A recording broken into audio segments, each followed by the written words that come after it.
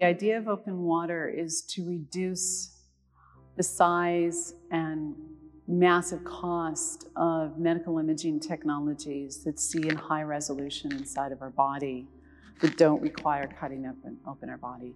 These technologies are known by three-letter acronyms like MRI, PET, CT, but basically they're room-size, multi-million-dollar scanners that live in city hospitals for the past couple decades that enable diagnosis, early diagnosis of all kinds of diseases.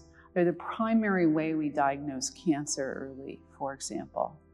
And they've been really transformative in, if you look in the last 30 years, in outcomes of mortality and morbidity for cancer and many other diseases. One of the most beautiful women on the planet cut off a half of her body because she found a genetic predisposition for a gene called BRCA. Instead, why can't we monitor what's going on in our bodies if we have genetic risk factors? If we could personally monitor the things we have risk factors for. Certainly, when you're in treatment for cancer or some disease, you can monitor, is it getting better or worse based on how the medical imaging works. We could monitor our health factors daily, weekly, in a way that we don't right now, and get a bunch of data, learn more. But yes, of course, it can help.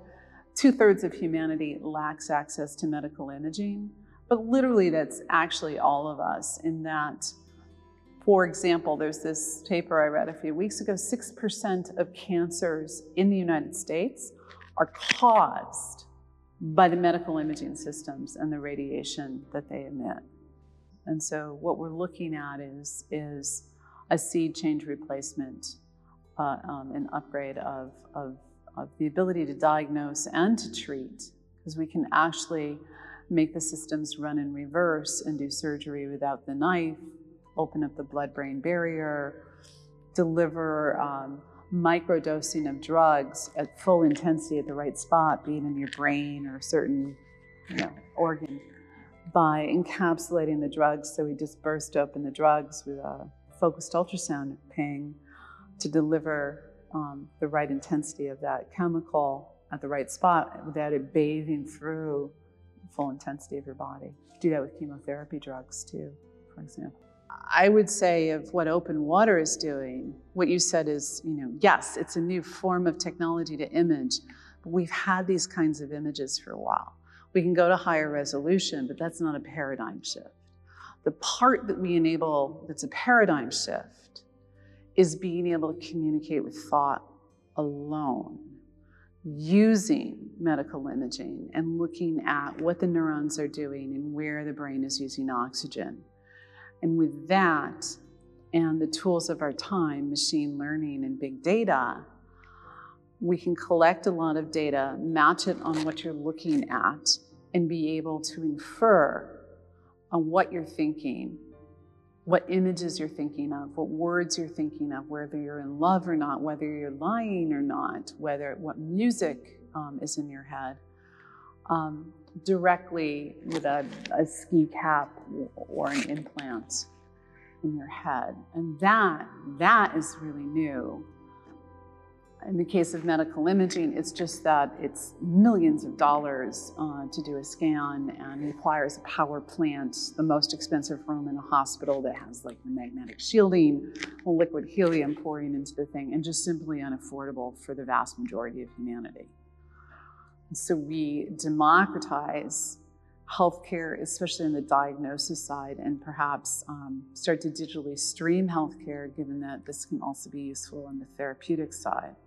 But the real moonshot is transcending language to be able to get higher bandwidth out of your head, to be able to dump images and music directly to the computer and ultimately to each other. As I look forward, I think it's inevitable that our brains become connected, and that is the way we communicate with each other and to the computers, and that's how we will exist in the future. I don't know when this will happen.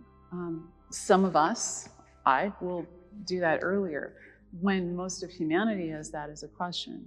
You probably believe it'll happen, and then we're just going to talk about when.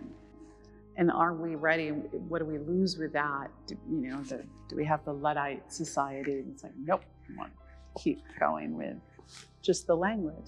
Probably. There will be this sort of swinging of people embracing that. And there's the reason I think it's inevitable is we could decide as humanity we do not want to understand how our minds work. I don't see all of humanity deciding not to understand how our brains work for all of time. I don't think you can keep that curiosity down. And as the tools are getting better, the work that we're doing at Open Water, there are many talks online where I explain the basics of the technology.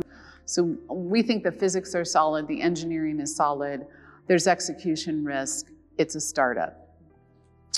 We may fail, but to say you have the national academies of most developed countries on the planet saying, of the top 5 things you can do as a technologist, reverse engineering the brain is somewhere between 1 and 5 is the things recommended by the top tech research institutes of the countries. And so that's a lot of brain power working on this problem to understand the brain, which is very kind of recursive. So I think it's inevitable. I think it's happening. And it will fundamentally change, I think, architecture in that I think it'll change from a tool perspective. Architecture, to me, is very visual. And so it should allow, as our brains connect better with the computers, more idea flow, I would imagine, which should create more interesting solutions, more idea flow from more people, too. I didn't realize the X-ray had such influence on the skyscraper, the bones, the way people describe buildings that has good bones. In terms of how it will affect the design of buildings, I'm not sure. I mean, we were talking about getting rid of roads and infrastructure. I mean, can we just, with our minds there, do our bodies need to be there?